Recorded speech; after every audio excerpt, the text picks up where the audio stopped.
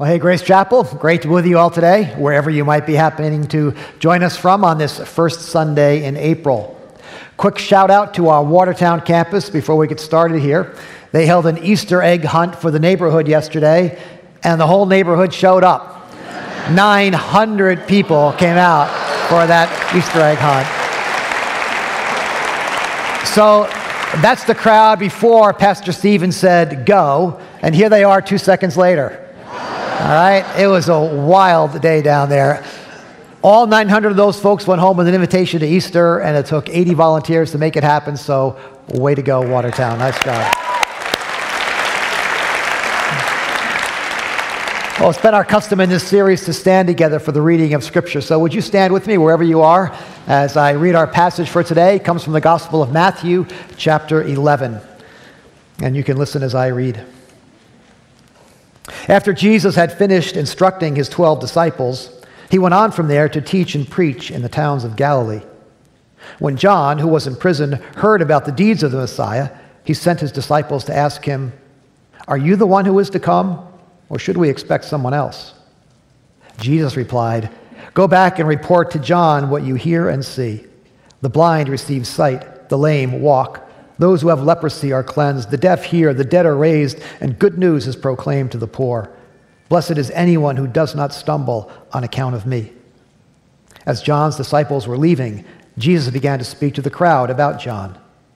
"This is the one about whom it is written, 'I will send my messenger ahead of you, who will prepare the way before you.' Truly, I tell you, among those born of women there has not risen anyone greater than John the Baptist. Yet whoever is least in the kingdom of heaven is greater than he. From the days of John the Baptist until now, the kingdom of heaven has been forcefully advancing." This is the word of the Lord. You may be seated.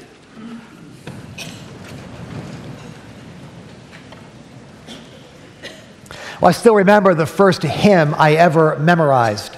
It was back in middle school. Our church's choir director bribed a bunch of us boys to join the junior choir by promising to take us fishing, which he did. So that, and the fact that there were middle school girls in the choir, kept us coming out on Friday nights for rehearsal. The first song we learned was an old hymn entitled, "Spirit of God, Descend Upon My Heart." Now, I'm not sure that's the first song I would have chosen if I were trying to get 7th grade boys excited about singing in church, but that's what he chose. It was from the 1800s, a slow, plaintive tune invoking the work of the Spirit in our lives. I don't think we understood half of what we were singing, but there was one line that was especially confusing. "Teach me the struggles of the soul to bear. Teach me the patience of unanswered prayer." Oh, wait a second. I thought there was no such thing as unanswered prayer. I thought God heard and answered every prayer in one way or another. Isn't that what we learned in Sunday school? In the years to come, I would discover that it wasn't just 12-year-olds who stumbled over that line. A whole lot of adults struggled with the notion of unanswered prayer. So much so that some worshipers, some worship leaders, actually omit this verse whenever they sing this particular hymn. But here's the thing. I think everyone listening to this message here today has at least one unanswered prayer on your list. There's something you've been praying for a long time. For someone to be healed. For a job to come through. For a baby to be born. For a relationship to be restored. For someone you love to come to faith or come back to faith. And when you pray for something every day for a year or 5 or 10 or 20 and nothing happens, it sure begins to feel like an unanswered prayer. And the longer it goes on with nothing happening, you begin to wonder and even doubt if God really does answer prayer. So as we continue in our series on unfiltered prayers, today we'd like to talk about how to pray when we are not sure we believe. Because I think we all have doubts about prayer sometimes. Does it really work? Does it work all the time or just some of the time? And if some of the time, why sometimes and not other times? Did we do something wrong? Do we not have enough faith? Is God not happy with us? So that's the question we'd like to explore today. When in doubt, how do you pray? So we're going to walk through this Jesus story that we just read, and we'll dip into a couple of others and see if we come up with some wisdom for prayer in these kinds of seasons. And at the end of the service, or at the end of the message, we're actually going to allow ourselves some time to bring some of these prayers before the Lord in prayer and to have people pray with us. That's what these lights are around the worship space, wherever you happen to be. Now, don't worry, we're not going to ask you to pray with your neighbor again like we did last week, even though I think that worked pretty well. So let's take a closer look at this story we find in Matthew chapter 11. After Jesus had finished instructing his 12 disciples, he went on from there to teach and preach in the towns of Galilee. When John, who was in prison, heard about the deeds of the Messiah, he sent his disciples to ask him, "Are you the one who is to come? Or should we expect someone else?" Now, John the Baptizer was a relative of Jesus who had come to prepare the way for Jesus, for the Messiah, by preaching repentance and by calling the nation back to God. Now, along the way, he'd gotten himself in trouble by confronting the local king, Herod, over his decision to take his own brother's wife. And so John the Baptizer finds himself now languishing in prison, unjustly charged, and facing a very uncertain outcome. Now remember, John had preached that the Messiah would come with the Spirit and with fire. Now in John's mind, that meant power and judgment. It meant overthrowing the Romans and rescuing the nation. But now, all John sees is Jesus roaming the countryside, drawing a crowd, pleasing them by performing a variety of miracles, but doing nothing to confront the powers that be, and by the way, doing nothing to rescue his own cousin from prison. Jesus isn't acting the way John expected him to.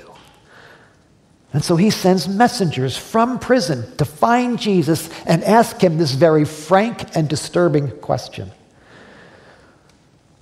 Are you the one, or should we look for someone else?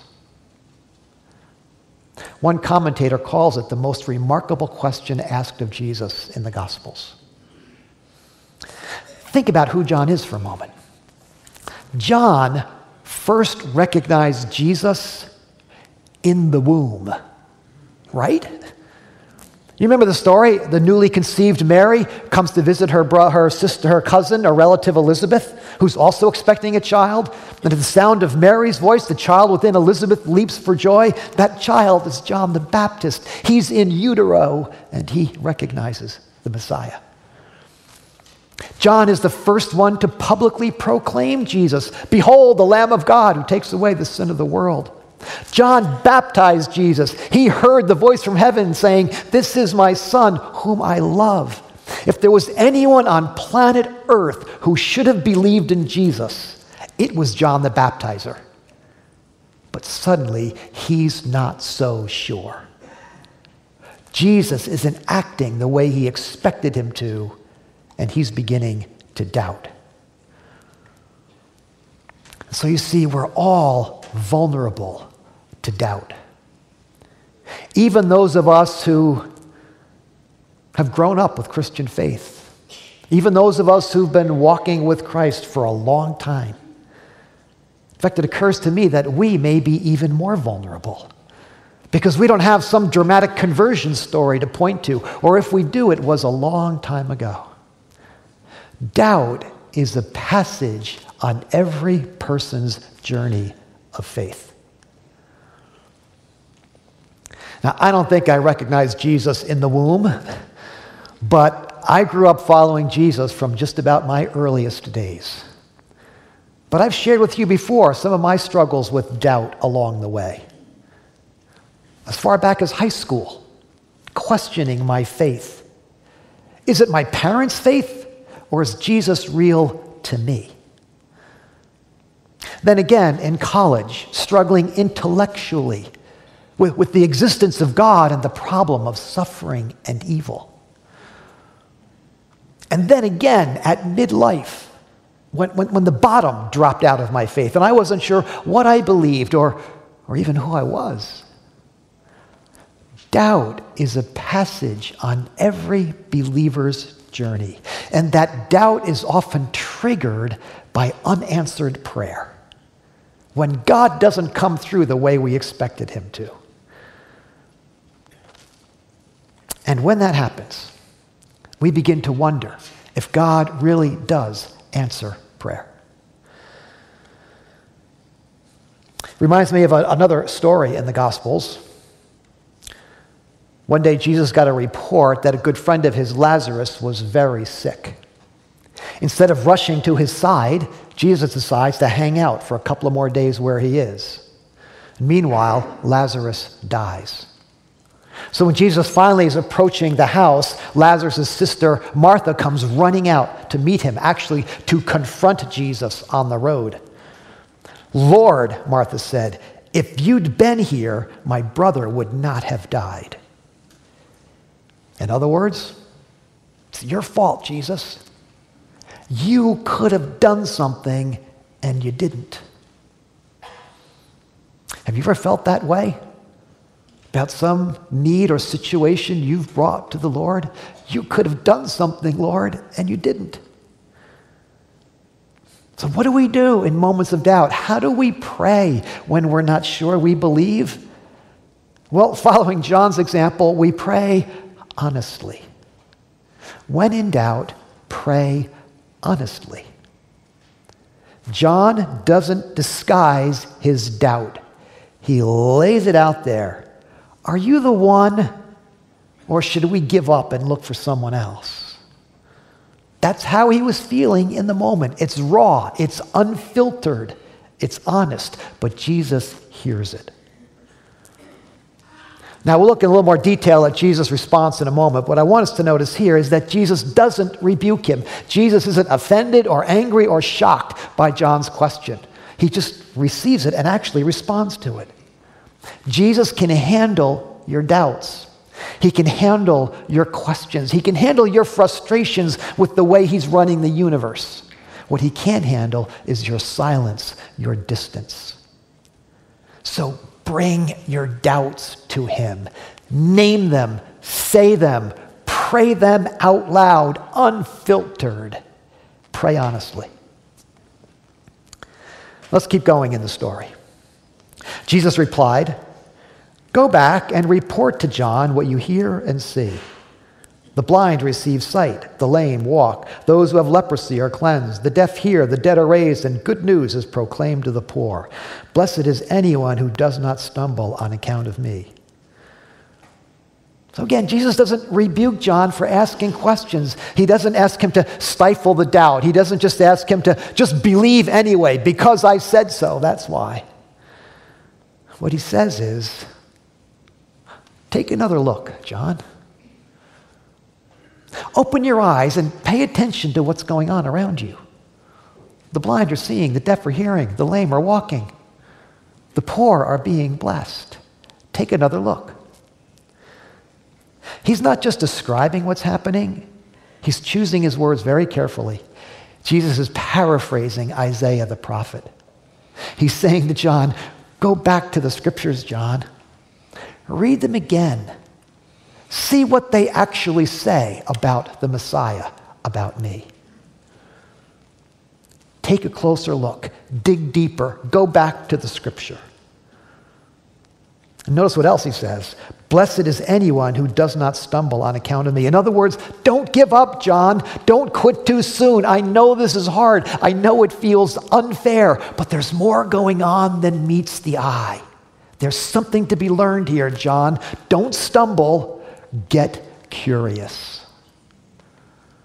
And that's the second word I'm going to use as I think about how we pray in times of doubt. Pray curiously. We don't have to run from our doubts and our questions, as if we're afraid that there might not be a good answer to those questions. Follow your doubts. Pray your questions. Maybe God's not responding the way you expected him to in a situation. Take a look and see if something else is going on. Maybe in this season of unanswered prayer, God is bringing you closer to him or bringing someone else closer to him in greater dependence. Maybe in this season of unanswered prayer, he's bringing your family together or bringing your small group together in care and prayer. Maybe he's using this sickness or this difficulty as a witness to someone who's watching from the outside. Maybe he's preparing to do something you can't even fully understand yet. Or maybe he's acting in a way that you can't quite reconcile in the Scripture. Maybe you should go back to the Scripture again. Maybe you think you have your theology all worked out. But maybe there's an aspect of God's characters and ways that you don't fully understand yet. Go back. There's something to be learned. I'm thinking again about Martha's unfiltered prayer. If you'd been here, my brother wouldn't have died. But notice, her prayer didn't end there. She goes on to say, but I know that even now, God will give you whatever you ask. In other words, I don't understand what you're doing, Lord, but I'm willing to listen and look a little bit longer. And they go on to have a deep conversation about life and death and resurrection. I'm sure she still didn't fully understand everything, and she wouldn't for many months to come. But it was the beginning of her coming to a fuller understanding of Jesus, who he was and what he could do. So doubt is an invitation to take a closer look, to listen a little more carefully, to linger a little longer with the problem, to learn something new about God, the Scripture, yourself, his ways, and his work in the world. Doubt is a door. You can refuse to open it for fear of what you might find on the other side, or you can walk through that door and discover there's a whole room of faith waiting yet to be explored and understood. Doubt is a door. It's a passage on every person's journey of faith. My intellectual doubts as a college student were very uncomfortable. I was preparing to go into the ministry. But by going back to the Scripture and wrestling with it, by hashing things out with friends and professors, I came to a much more mature and much more satisfying understanding of the sovereignty of God and the problem of suffering and evil in the world. It was a growth moment for me. Some of you are parents. You know that from time to time as your children grow, they hit a little rough spot. They're cranky. They're more cranky. They sleep too little. They sleep too much. They eat too little. They eat too much. And you wonder what in the world's going on. And sometimes the doctor will say, it's a growth spurt. Their bodies, their minds, their emotions are changing, and it's a little bit awkward and chaotic, but they're growing. And doubt can be a growth spurt. Unanswered prayer can be a growth opportunity. It's uncomfortable and chaotic, and you're not sure how to orient yourself, but you're growing and you're learning. So when you have doubts, don't stop praying. Just pray more curiously. Ask more questions. Dig a little deeper. Talk to some friends. Find a mentor who can guide you. I had a chance this past week to speak to some of our middle and high school students on one of our campuses. I won't tell you which campus it was because they insisted it was the very best campus of them all. But these kids, the youth leader had invited me to come and to answer some questions that they had accumulated. So the first half an hour or so, we began with this crazy, wild game, kind of a human foosball game, with a big beach ball and bodies flying all over the place. It was out of control. And so I'm thinking, how in the world will they ever settle down to listen to the senior pastor talk? But we found our way into the room and began working our way through their questions. What's the difference between Christianity and other religions? What happens to people who haven't heard of Jesus? Do animals go to heaven? Will there be another Bible?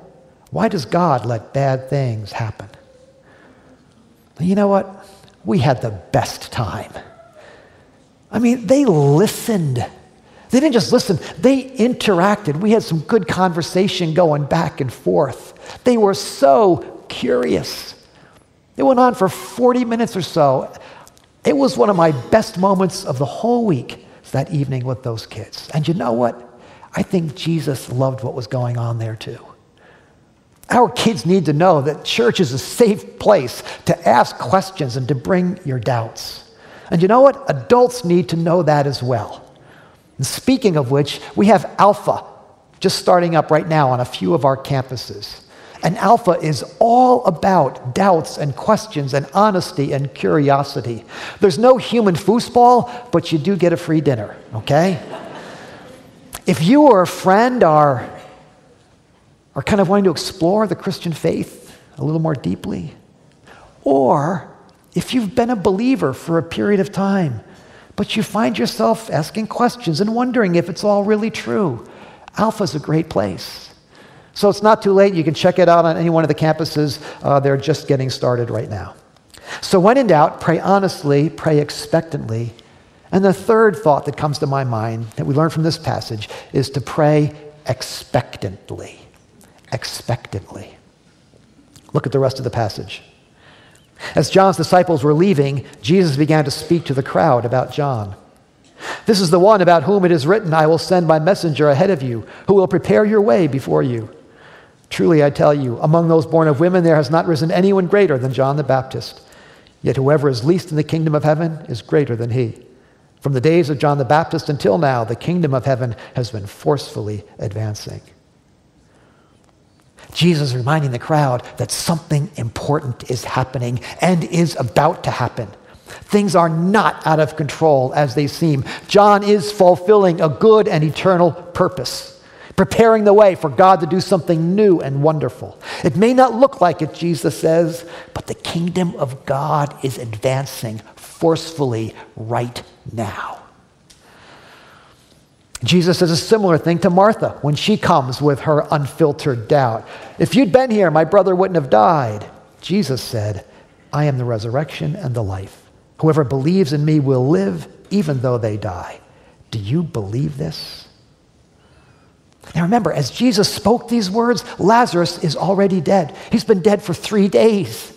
They'd already lost him. They'd been grieving him for days. They have no idea what in the world Jesus is talking about. But he's encouraging them, don't give up. Don't stop seeking. Don't stop asking. God can do something good.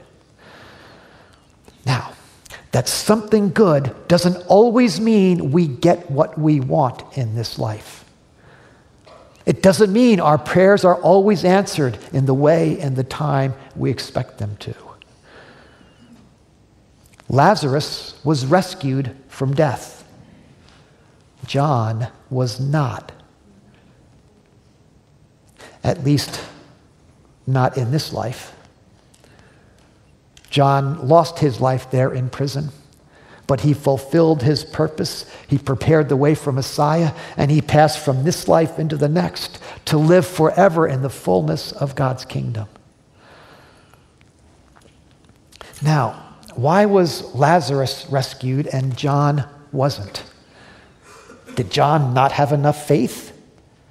I don't think so. Jesus has just said there's no one greater than John the Baptizer. John had faith.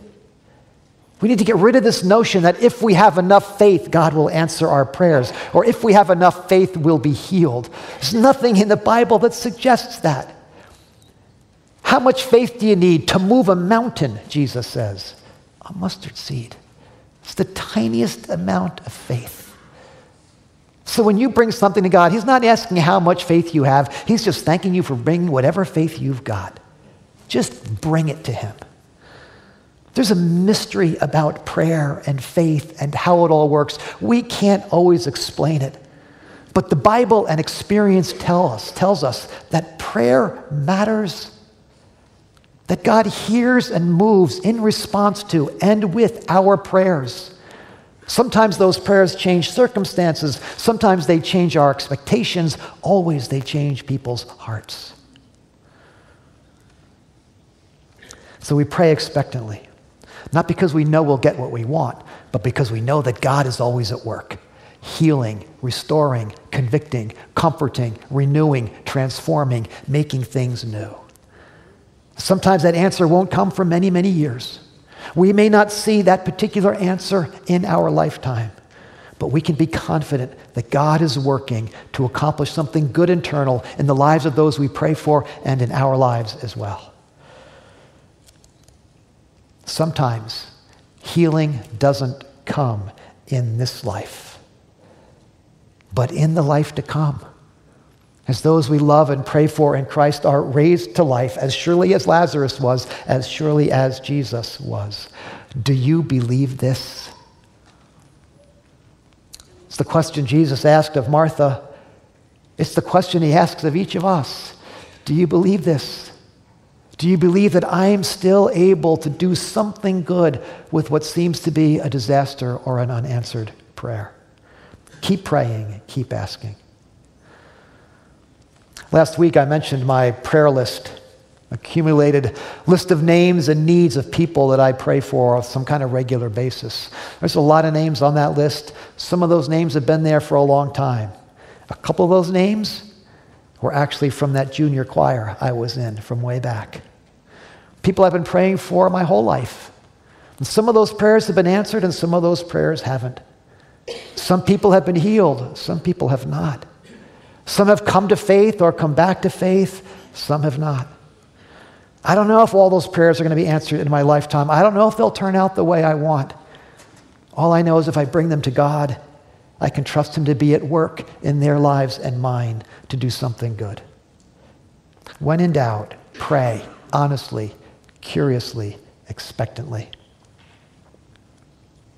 And all this brings to mind one more story from the Gospels. One day, a father brought his troubled son to Jesus, a young man apparently who had been struggling with demon possession for his entire life since he was a child, and it often threatened to take his life. It occurred to me as I read this story, how many fathers, how many mothers, how many grandparents have brought children and young adults before the Lord with deep distress, having prayed for them for many, many years. So we've got to believe that this man has prayed for his son before, brought prayers to the synagogue, brought prayers to the temple. Those prayers have not been answered. And so he hears that Jesus, the miracle worker, is passing through Galilee. And so he brings his son out to find Jesus. He can't find Jesus, but he finds the disciples. And he brings his son to the disciples for them to heal him. But they weren't able to.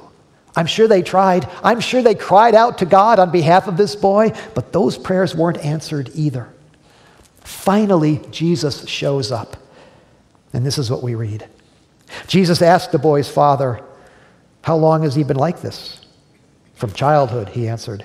"It has often thrown him into the fire or water to kill him. But if you can do anything, take pity on us and help us." "If you can," said Jesus, "everything is possible for the one who believes." Immediately the boy's father exclaimed, "I do believe. Help me overcome my unbelief." I do believe. Help me overcome my unbelief. Isn't that how we all feel about prayer? Torn between faith and doubt. Doubt is simply the gap between present faith and perfect faith.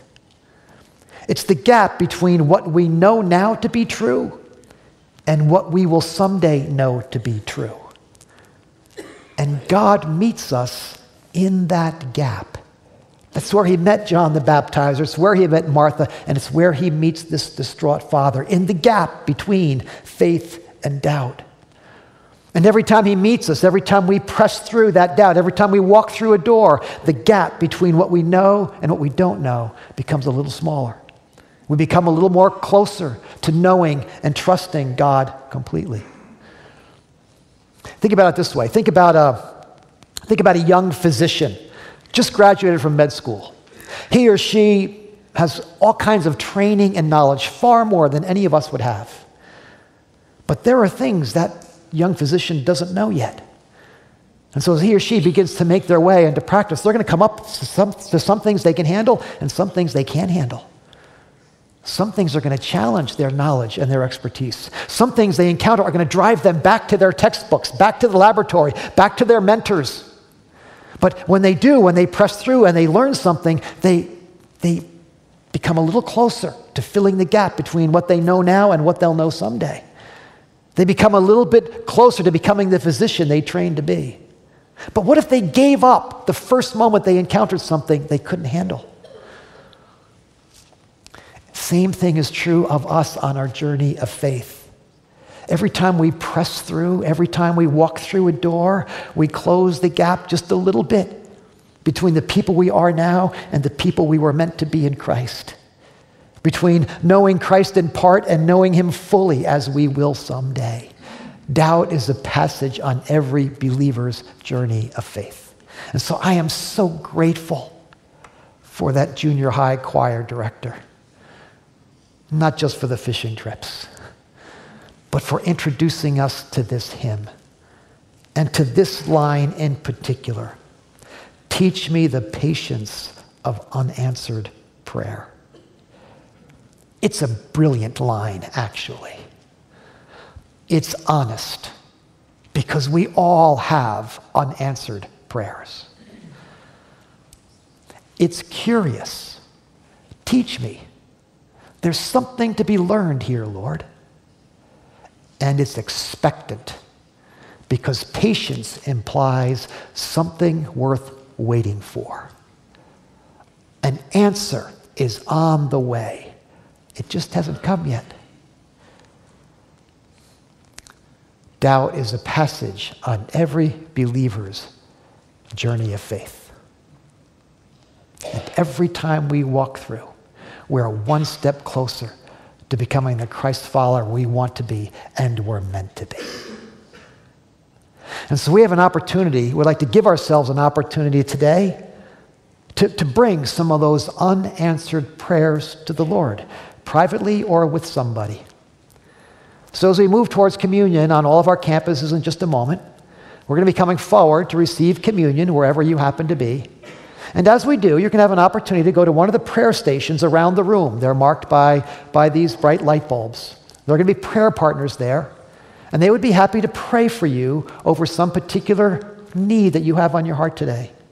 Maybe it's one of these unanswered prayers that you've prayed for a long time. Maybe it's just a burden that is on your heart today.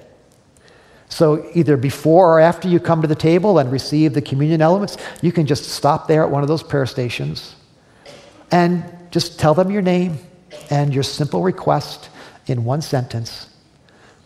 And again, it could be something unanswered. It could just be something that's on your heart today.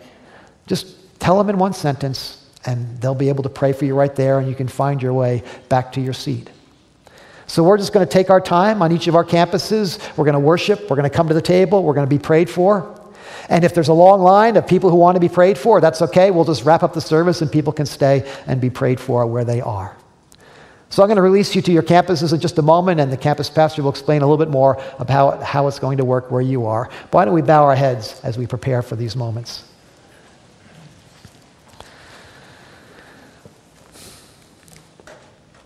Lord, we believe. Help us overcome our unbelief. Meet us here today, Lord, in the space between faith and doubt. In the space provided by this table, in which you invite us to come closer to you, closer to one another, closer to the work you have done and are doing in the world. May we meet you here, Lord. In Jesus' name, amen.